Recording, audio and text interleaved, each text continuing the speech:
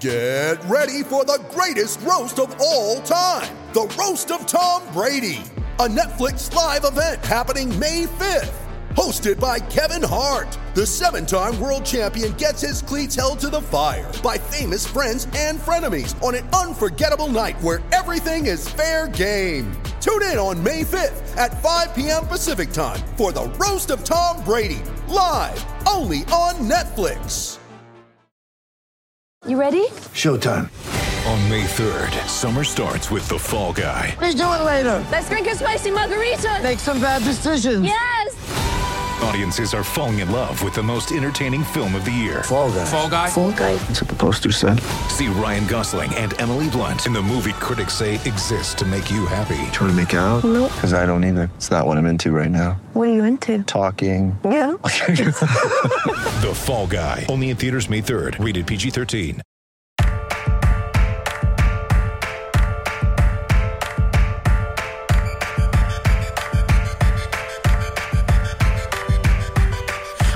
World and they made me a monster. All right, welcome back to 32 Fans. In 32 days, I'm here, as always, by myself. Alex Chester has 4 kids and now no podcasts. He's done. No, he probably has a podcast. He probably didn't skip a week of the Pretty Good Curb podcast with Av. I'm guessing he still did that. But he's not here for, I think this is the 3rd one I'm doing on my own. Akiva, famously tech incompetent, is recording episodes by himself and just praying for the best. Hoping no edits are needed, because I certainly would not know how to make them. And we're back with a returning champion, a frequent Giant guest. I think this is the 2nd or 3rd or 4th time on the podcast. Yoni Wiesel talking the New York Football Giants. Yoni, are you here? What's going on? Returning champion. Thank you. I appreciate that. Yeah, I mean, if you're on Jeopardy, you would come back the next night. It's because you won. If you were like horrendous, we wouldn't have asked you again, probably. Right. Unlike the person who said they were going to go 16-0 that year. Yeah, I mean, the truth is, the famous Giants preview of Josh Berliner, when he sort of did an amazing bit where we did the schedule game and he very sort of like subtly had them going 16-0, but we didn't catch on until like 9 or 10 that we started laughing. I think we had Josh on again after that. He's welcome to come back if he's interested at some point. But Yoni's been on for you were like the white whale in the old Ari Gold 32 Fans days, because we would always have like scheduling snafus, right? Like I'd be like, hey, do you want a podcast? And then like you'd fall asleep, or I'd fall asleep, or like your like roof would cave in, or your internet would die, or you were supposed to be on and like at 9:02 you weren't there. I'm like, all right, finding a new Giants fan. He's 2 minutes late. So it took a long time to have you, but now I feel like we've been in a better place. Yeah, I think we're sort of set now. With these previews, and I'm happy. Last year we didn't do it.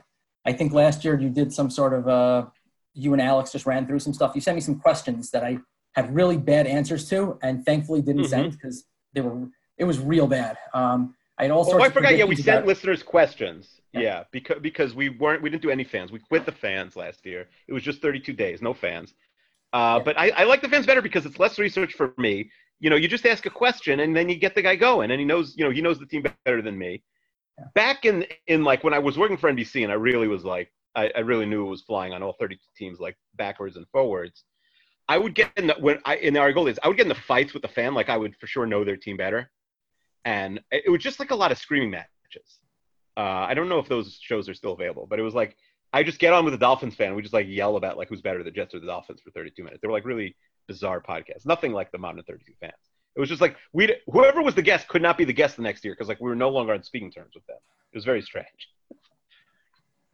We've grown up a lot in the last 10 years, Yoni. Yeah, clearly. I mean, Alex must have done a lot to keep you in check, I'm guessing. Yeah, Alex is really he's the mature one. I want to go straight to Daniel Jones because I was thinking about this when we were talking to our Cowboys fan, which was the one I recorded before. This is Jordan Parhar. I feel like Daniel Jones' basement and ceiling it has so much variance because if he was out of the league in 4 years and like this was his sort of Josh Freeman season last year where it's like, all right, he was like playing above his head and I like, okay, I'd say like that's normal. And if you told me Daniel Jones is like a perennial, I don't think his ceiling is like becoming, what is Daniel Jones? All right, let me ask you, what is Daniel Jones' ceiling? So this is a really good question. I actually disagree with you on the first part here. And generally, just to throw this out there, and it may be clear as time goes on, I'm not one of those fans who has a rosy picture all the time, who always assumes the best. You're a famous Gettleman hater. You loathe Dave Gettleman. You come on every year. I am such a Gettleman hater that when you sent the email last year asking about the team, I basically said, I hope Daniel Jones fails so that Gettleman will get fired, because the only way this team will ever be good is if Gettleman is gone. That I kind of have taken a step back on that, because Daniel Jones really is the only thing that matters at this point for the team, considering where they are in their trajectory building. And I don't agree with you that I would be very surprised if Daniel Jones is out of the league in 4 years. He really, really surprised me last year. He surprised a lot of people, I think. I think most people either want to see more from him because he didn't play at a big college program, or they'll point to all the turnovers and, think that that's a reason why he may have issues. Well, the fumbles, interceptions, you can change easier than fumbles, in my opinion. Fumbles could be a tech problem. It could be a hand size issue. Like, there's a lot of reasons why someone fumbles, and not that let's say somebody like Jameis fixed their interception problem, and we've seen plenty of the Testaverdes of the world who came in throwing interceptions and left the league 25 years later throwing interceptions. Like, it's possible to fix, but it's not automatic. But the fact that he fumbles, I think he fumbled 10 times last year. He is a turnover machine. Right. So the fumbles definitely show a lack of pocket awareness. That is a big issue. And it's tough because some of the best things that we saw Daniel Jones do were when he really stuck in the pocket and made incredible throws under intense pressure. The problem is, if he's the flip side of that is that sometimes he doesn't notice the pressure and he ends up fumbling when it hits him. So, I don't know if part of fixing the fumbles, getting the ball out faster, would take away from some of those amazing plays, or maybe that's just who he is. I'm not sure. Supposedly he put on a whole lot of muscle this offseason to try to alleviate some of that. But, who doesn't do that in the offseason? As we well know, everyone comes in the best shape of their life for each training camp each year.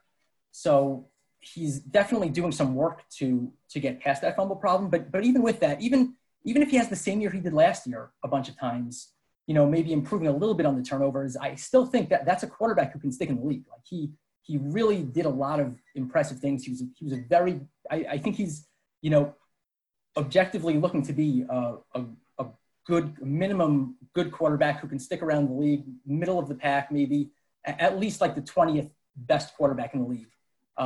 Even if he doesn't do a ton of correcting. As I'm not a scout or anything like that. I don't watch the tapes. From a lot of stuff I've heard on different podcasts, he has serious issues with zone defense. He's great against man. He was amazing. He was like a top 5 quarterback last year against man. I'm like a bottom 3 quarterback against zone. So if he doesn't fix that, obviously everyone's just going to throw zones at him and he'll never really get anywhere. But, he's, from everything we hear about him, from his MO all along, he's a smart kid. He's a very hard worker. He's the type of guy who is certainly going to be trying to get better. This isn't going to be, it doesn't seem like he's just going to let things go how they've been and just come back each year like that. Interesting. Yeah, I we started with Daniel Jones because I was just thinking about him, but I do really want to get into the judge. So what have you seen? It's a weird year to judge a rookie coach in general, no pun intended, because you're not going to see any, the first game he's ever going to coach on any level, right, is a regular season game. It's a very bizarre. It's almost like, how good are your tech skills and how good is your sort of like IT department and how well are the assistant coaches running meetings and stuff. It's such a bizarre year for a rookie head coach, especially like not just a new head coach in the building, but a guy who's never been a head coach before. So what have you seen from Joe Judge? Has he with the media? Has he said anything Gettlesome-ish that's troubling? Do you like him? What's the deal with Joe Judge? So early on at the first introductory press conference, he said a lot of things that most people liked. He gave all the hard-nosed platitudes. We don't judge. People point to it as being very Belichickian because, as people probably know, he came off. He's coming from the Patriots. He was their special teams coach for a number of years. Before that, he was at Alabama with Nick Saban. So he's been with these hard-nosed type of head coaches who they actually live the platitudes. They coach like every man's the same. We try to do things we coach the strengths of our players, stuff like that. Most people heard that as Giants fans, and they're coming off Pat Shurmur and Ben McAdoo, they were thrilled. That was all they needed to hear. And I was like, that's kind of generic. It literally means nothing. And great, he's saying the right things, but we can't be such an abused fan base that even hearing someone say something decent in their first initial press conference is going to set everyone off that way. But again, most fans are optimistic, like to be optimistic. I get that. But he did a lot of other Belichickian type things early on. He famously didn't mention Daniel Jones' name once in any of his first few months of press conferences that he did. Like, the name literally didn't leave. As if he was a rookie, yeah. Like what? As if he was a rookie. Like, sometimes you don't say a freshman's name, let's say in college, or No, it was more of a, he wouldn't even mention who he's excited about coaching, who the players. He didn't mention any names of players on the team. So he was just being generic and boring in the Belichick style, you're saying? Somewhat, yeah. But to Giants fans, that's super exciting. To the Giants media, that was super exciting. The Giants fans, like to believe that we're that hard-nosed team. We're one of the original NFL teams. We're all defense. We're running. We're this super old school team that we actually literally haven't been in 20 years at least. Despite winning Super Bowls on the backs of the defensive line. This has always been this has been an offense first team for and a throwing team for so long. So everyone likes, they like to hear that stuff. It feels authentic Giants to them. But, he's personally, I think it's just way too early. This has been a strange, with the strange off season. We really don't know anything. We're not going to know anything. Even through the first year, we probably won't know too much. The famous thing he's doing right now, which is another old school hardcore thing, is yesterday the Giants had their first live practice in pads, and every time people missed assignments or screwed up something, he made them run laps like they were in grade school. Yeah, that made the national news. Yeah. Yeah, and all the Giants writers and stuff were all very oh, this is great. He's hard nosed. He's tough. He's kind of, they'll pay some lip service to the fact that adults don't like to be treated like they're in high school, but there were a few players who came out and said the right thing also. And it's possible a lot of these players are just happy to have someone who seems like they know what they're doing. We'll see how that goes. But this seems to be, he's definitely bringing a very old school type mentality. I think the thing that I'm more excited about with him is his coaching staff. I think he did a really interesting job of putting together his coaching staff. He brought in a number of ex-head coaches, or people who are head coaches in other places, that can be really helpful for a guy like him who's literally never been, I don't even think he's been a coordinator anywhere. He's really just been, special teams coach. And last year they gave him the tag of wide receivers coach. But he's really never had any sort of a head coaching type position. So they have, I think, 3 guys on the roster who are three assistant coaches who are former head coaches. Famously, they have their offensive coordinator is Jason Garrett, who just came over from the Cowboys. You have the most famous offensive coordinator in Garrett, but you also have maybe the least known D coordinator in Patrick Graham. Yes, who's coming over. That was an interesting one also. He's also part of the Belichickian tree, so they work together in New England. But he was defensive coordinator for the Dolphins last year, who didn't really have anything going on in their defense that would make anyone say, oh, that's the guy we need to get. Right, at least he has DC experience. He wasn't a quality control coach in New England. They hired as a DC. Right. No, that's true. I think they took the quality control people also, so they have. I'm sure.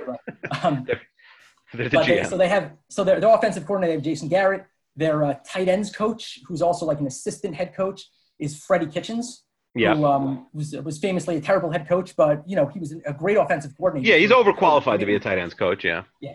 And on the defensive side, they have Brett Bielema, who's the head coach at Wisconsin and Arkansas, I think. Or yes, Wisconsin and Arkansas. Yeah, he went from Wisconsin. He was great at Wisconsin. Went to Arkansas and flamed out the SEC. Right, and then after that, he went over to New England, and he was one of the defensive coaches for Belichick, and Judge brought him over too. The staff looks good. The staff, there's a lot of guys there to be excited about as far as that goes. But for Joe Judge, he says a lot of the right things. He looks the part, but we'll see what happens when games start. All right. Yeah. I mean, I guess there's really no way to judge. No, again, I'm not trying to make any sort of pun. It's just it happens about your coach. All right. By the way, the funniest thing looking through this roster is that Saquon's backup is Deion Lewis, who knew that Deion Lewis was still in the NFL. Deion Lewis is one of those guys who you thought was like a second-year player when he was like at his best on the Patriots, but really he had sort of like bummed around like the waiver wire for 5 years and was actually like 28 then, and now has been like completely washed for like a few years in Tennessee. Maybe he's like, let's play the age game with Deion Lewis. How old do you think he is? Oh, I would have guessed like 32, 33, but now I think that's too old. Like how long ago was this? He wouldn't still be in the league. If he was yeah. So actually, I would guess 30. So he's 29. He's turning 30 in a month. Okay, so this is age 30 season. Yeah. Yeah. I'm making fun of someone being old who I'm exactly 1 day plus 7 years older than. So maybe I'm if he's washed up, what am I? But yeah, that just made me laugh that Wayne Gallman, who's in his 4th year in the NFL, but it feels like his 30th year of doing absolutely nothing. And Deion, those are Saquon's backups. What are the chances that this is Saquon's best year of the 3? What do you think? What are the chances? I don't know. I still think the rookie year will probably stand out for at least another year, although the Giants do have their best offensive line that they've had by far in his 3 years and probably in the last, decade, close to a decade since their last Super Bowl maybe. So that should be helpful, although there's really no cohesion because it's a bunch of – they only have 2 returning guys in the spots that they're returning in. So that could be a challenge to even though the talent is much better. Well, you're starting rookie tackles on both sides, right? So I don't think that right now, if you look up a depth chart, they'll say that Matt Peart, their 3rd round pick, who is actually a supplemental pick, late, picked 99 or something like that. Mm-hmm. They are listing him currently as a starting right tackle. I think he's almost definitely not going to be a starting right tackle. It's more likely they're going to be Cameron Fleming or Nick Gates. Mm-hmm. Although they're trying Nick Gates out at center too. I think they hope Nick Gates will be the starting center. They don't really have a center, right? I see Spencer Pulley's in there. Nobody here is really a name. Right. Pulley was their starting center last year before getting hurt, I think, in the middle of the year. So he has experience playing there. He's just not very good. So it's possible he gets it just by default, but they've been working out Nick Gates and their 5th round draft pick, Shane Lemieux, who's a guard from Oregon. They've been working him out at center also. He's way too raw to get any time, but I would think it's either Nick Gates or Spencer Pulley at this point who are going to be the ones who But for a team that drafted, 2 tackles, this was at worst, the slightly below average offensive line. This was not like, it wasn't like Jones was running for his life and he was getting hit, to the degree of, there were 4 or 5 lines last year that couldn't block. I think Pro Football Focus had him 20th. I think Football Outsiders had him bad, but not just absolutely atrocious. That may speak to the people who are beneath them because their offensive line was pretty bad last year for the most part. It was pretty bad. Over time, it got a little bit better. They had Mike Remmers at right tackle, who started off a little rough, but actually held together and had a pretty solid year. And left tackle was Nate Solder, who had a lot of issues, but wasn't completely incompetent for most of the year. Will Hernandez actually took a step back next to Nate Solder, which I kind of blame on Nate Solder a little bit because I feel like his play was a bit toxic. But hopefully everyone should be a little bit better, a little bit older. It's a pretty young line outside of Kevin Zeitler, who's, a consummate All-Pro, a former All-Pro, but consummate professional who, is going to do a good job. But so it will be a better offensive line for him. It's yet to be seen how they're going to structure their offense, if they're going to be handing him the ball a lot, if they're going to try to get him out in space, some screen passes and stuff, some stuff that, Pat Shurmur didn't really do nearly enough of. But we'll see. We'll see what they're able to do with him. He's unquestionably the best player on the roster. So, hopefully they can actually do some things with him as opposed to what they did in the past. Yeah, it's interesting. The same way I described their offensive line is probably slightly below average, as long as the center spot isn't just the worst in the league, which is possible. I mean, they don't have a center right now, basically. It is possible. I'd say the receiver spot is also probably slightly below average, with not a ton of upside, but also as long as people stay healthy, a decent floor. You have Tate, Shepard, Slayton, and then all the CC guys: Cody Core, Corey Coleman. What do you think about the receiver position? Are you higher on it than me, or? Yes. So as far as average league, talking about it as from a league average perspective, there's so many good receiving cores in the league that what it means to be league average, I don't really want to look at it that way so much, but I do think this is definitely a very good receiver group, barring health, of course. Darius Slayton, to most people outside of New York and outside of a few weeks of fantasy, probably don't know who he is. He was a 5th-round pick out of Auburn last year and was injured for the first few weeks of the season. And from the time he came back, he was phenomenal. And he is, I would say, unquestionably the number one receiver on this team. Wow. He did a lot of things that show that it was not a fluke. It's not, he was a bit of a speed guy coming out, but he showed a ton of nuance in his routes. And he really is someone who Giants fans are really excited about. Like he could be, he definitely has number one receiver potential based on what he showed last year. And that was a really phenomenal pick by Dave Gettleman in the 5th round last year.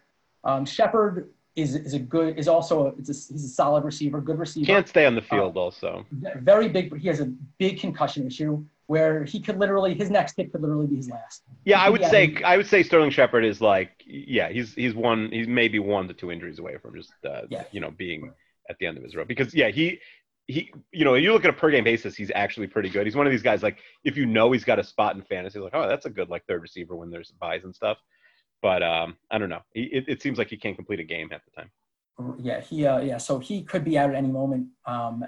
Golden Tate is still basically the Golden Tate of the last few years. He doesn't get much separation, but he's got good hands and he can run after the catch. But he's also in his early 30s. At any point, a guy like him could fall off too. But he was pretty good after he came back from suspension last year. And I think it's actually a pretty good 3-man group, especially when you think about Saquon coming out of the backfield, being one of the best receiving running backs. Right. And Evan Ingram. The truth is, I was thinking about this. I was reading about a long piece about advanced metrics with regard to receiver separation. I don't know if you saw this. Evan Ingram got more separation by almost double than any other player in the NFL. No, he is always open, and part of that means that they're probably they were probably getting him the ball, in sort of shorter yard swing pass type things where maybe he was not near a safety or a linebacker or something. But to have I think it was it was literally almost double the second guy in the league. To me, shows some sort of elite skill, and you watch him and it makes sense. I do think in a really good offense, Evan Ingram would be an All-Pro. He would be a superstar. If this offense is humming, then I think he may even lead the team in receptions and receiving. Right. A big part of that is just being able to stay on the field. Like a lot of the other guys in this roster, he's always hurt. So, if he can stay on the field, I think, there's a really good chance he can be a, top level tight end from an offensive perspective, from a receiving perspective. Obviously he has blocking issues, not as awful as everyone assumes, but not good. But if he could stay on the field, the Giants offense in total can be really, really good. If they keep everyone healthy. The backups, there's not much to talk about there. Corey Coleman, coming off a torn ACL. They say he looked good in camp so far, in the 1 day of camp, I guess. So if he's not showing real ill effects of the injury, he could be an interesting guy. But the biggest issue this roster has top to bottom is depth. The depth on this roster is non-existent. And if anyone gets hurt, they're in big trouble. But if the offense stays healthy, this can be a very good offense. If Jones can, build upon what he did last year and cut back on the turnovers a little bit, this really has potential to be a very, very good offense, which it's going to need to be if they plan on winning any games. Yeah, I agree. There's not a lot of backups, of note at any position. Colt McCoy is the backup QB. I hadn't talked about him yet. Not a lot of names you'll recognize on offense or defense. They didn't have I don't know if they hadn't. Yeah, I think they had draft picks in every round, but maybe the 5th. But they really went heavy on a couple positions, right? I think they drafted 3 offensive linemen and at least 3 defensive backs. Right. So they drafted 3 offensive linemen in the 1st, 3rd, and 5th. Then in the 2nd, they took a safety. In the 4th, they took a cornerback, and then in the 6th round, they had 3 picks at the end of the draft that they used on linebackers that are probably not going to make the roster. But they were very focused on certain positions within the draft this year.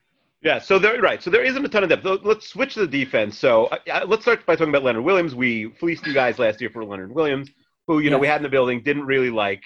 Would he be the best player on the defensive line? Yes, but would he be 5% better than the next 5 guys? Probably also yes. And he's an interesting guy. He's a lot like. If you remember years ago, I made fun of the Damon Harrison move because, like, all right, a guy who had no value as a pass rusher and really plays first and occasionally second down in a league where fewer and fewer teams are running the ball, like, that's a valueless player, except, like, he's the best run stuffer in the history of the NFL, which basically you'd have to be to have value that. But, like, obviously that worked out. And even last year when he was just okay, like, he was so frustrated that he wasn't elite, probably still has NFL skills. Leonard Williams, I don't know if it's effort. It's very strange. The same way that the Jets had Mo Wilkerson and Sheldon Richardson, who flashed big and then seemed to get worse the second the Jets handed them money. Leonard Williams, like, never even hit that high, honestly. So what do you see from Leonard last year? And are you like, have you given up on him? Do you think, like, all right, he's like a Jag, just another guy? What do you think? And so Leonard Williams will always be synonymous with one of the worst trades I could have imagined. It was the most senseless trade. It was a fireable offense on the spot, as far as I was concerned, for Dave Gettleman. I cannot believe he still has a job after the numerous gigantic blunders that he has made as a general manager. Really capping off with the Leonard Williams trade, which made no sense. So Leonard Williams as a player is, like you said, he's good. He's good against the run. He's more of an end than a nose tackle, a 4-3 end than a 3-4 end than a nose tackle. And he is good against the run. The difference between him and Damon Harrison is Damon Harrison really doesn't have any use on the field in third down. Leonard Williams famously is very good at getting hurries. He doesn't quite get to the quarterback, but he gets near the quarterback. And that people have been pointing out for years how, like, that's a sign he's going to break out at some point, and it hasn't happened yet, and it's probably not going to happen now. But he still is a very good player, a guy you want on your defense. You're just not a guy that you want to give up a third and fifth round pick for in a year where you're not going to the playoffs anyway, and not a guy you really want to pay $16 million a year to, which the Giants had to, because after making that atrocious trade, were literally held over a barrel by him as far as contract negotiation and had no choice but to franchise tag him. So he is the big name on this defense, I guess you would say.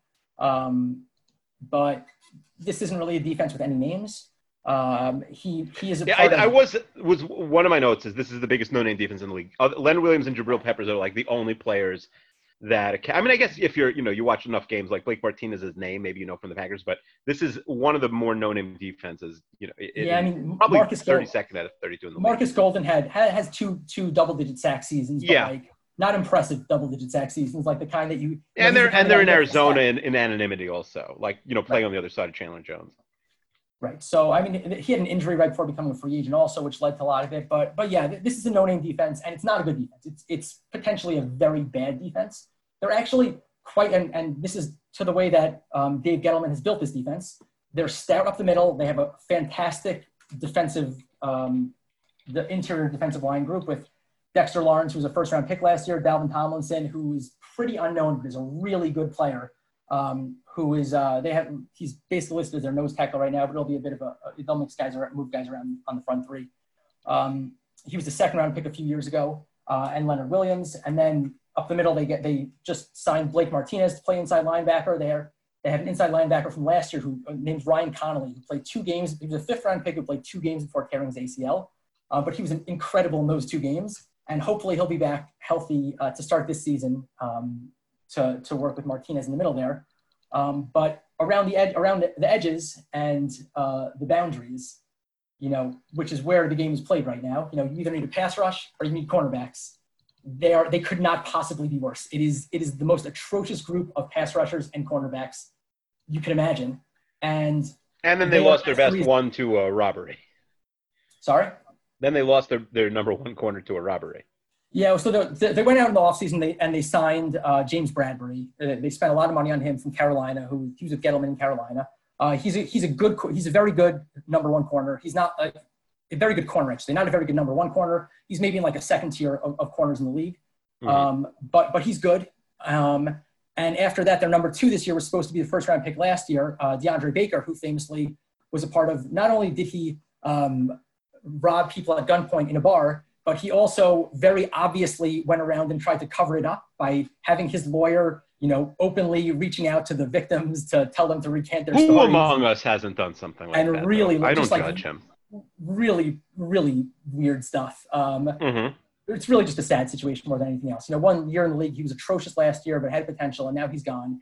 The next man up was supposed to be Sam Beal, who was the supplementary pick 2 years ago in the third round. And he was injured most of the last 2 years, and he was supposed to step in. He decided to opt out of the season, which basically leaves the Giants, their official starting outside cornerback on the other side of James Bradbury is Corey Ballantyne, who was a 6th-round pick last year out of Washburn. So that basically sums it up. He's the next man up. They have Julian and Love. like you said, there's no replacements because they drafted McKinney, right? But there's nobody else they drafted. There's really nobody else they signed. Right, There's just not a lot of guys who aren't waiver wire material that could come in and play. Right, so they have Julian Love, who they drafted in the 4th round last year, who actually played safety last season and was pretty good. They could put him outside, but he's really not such a good corner, which is why he was playing safety.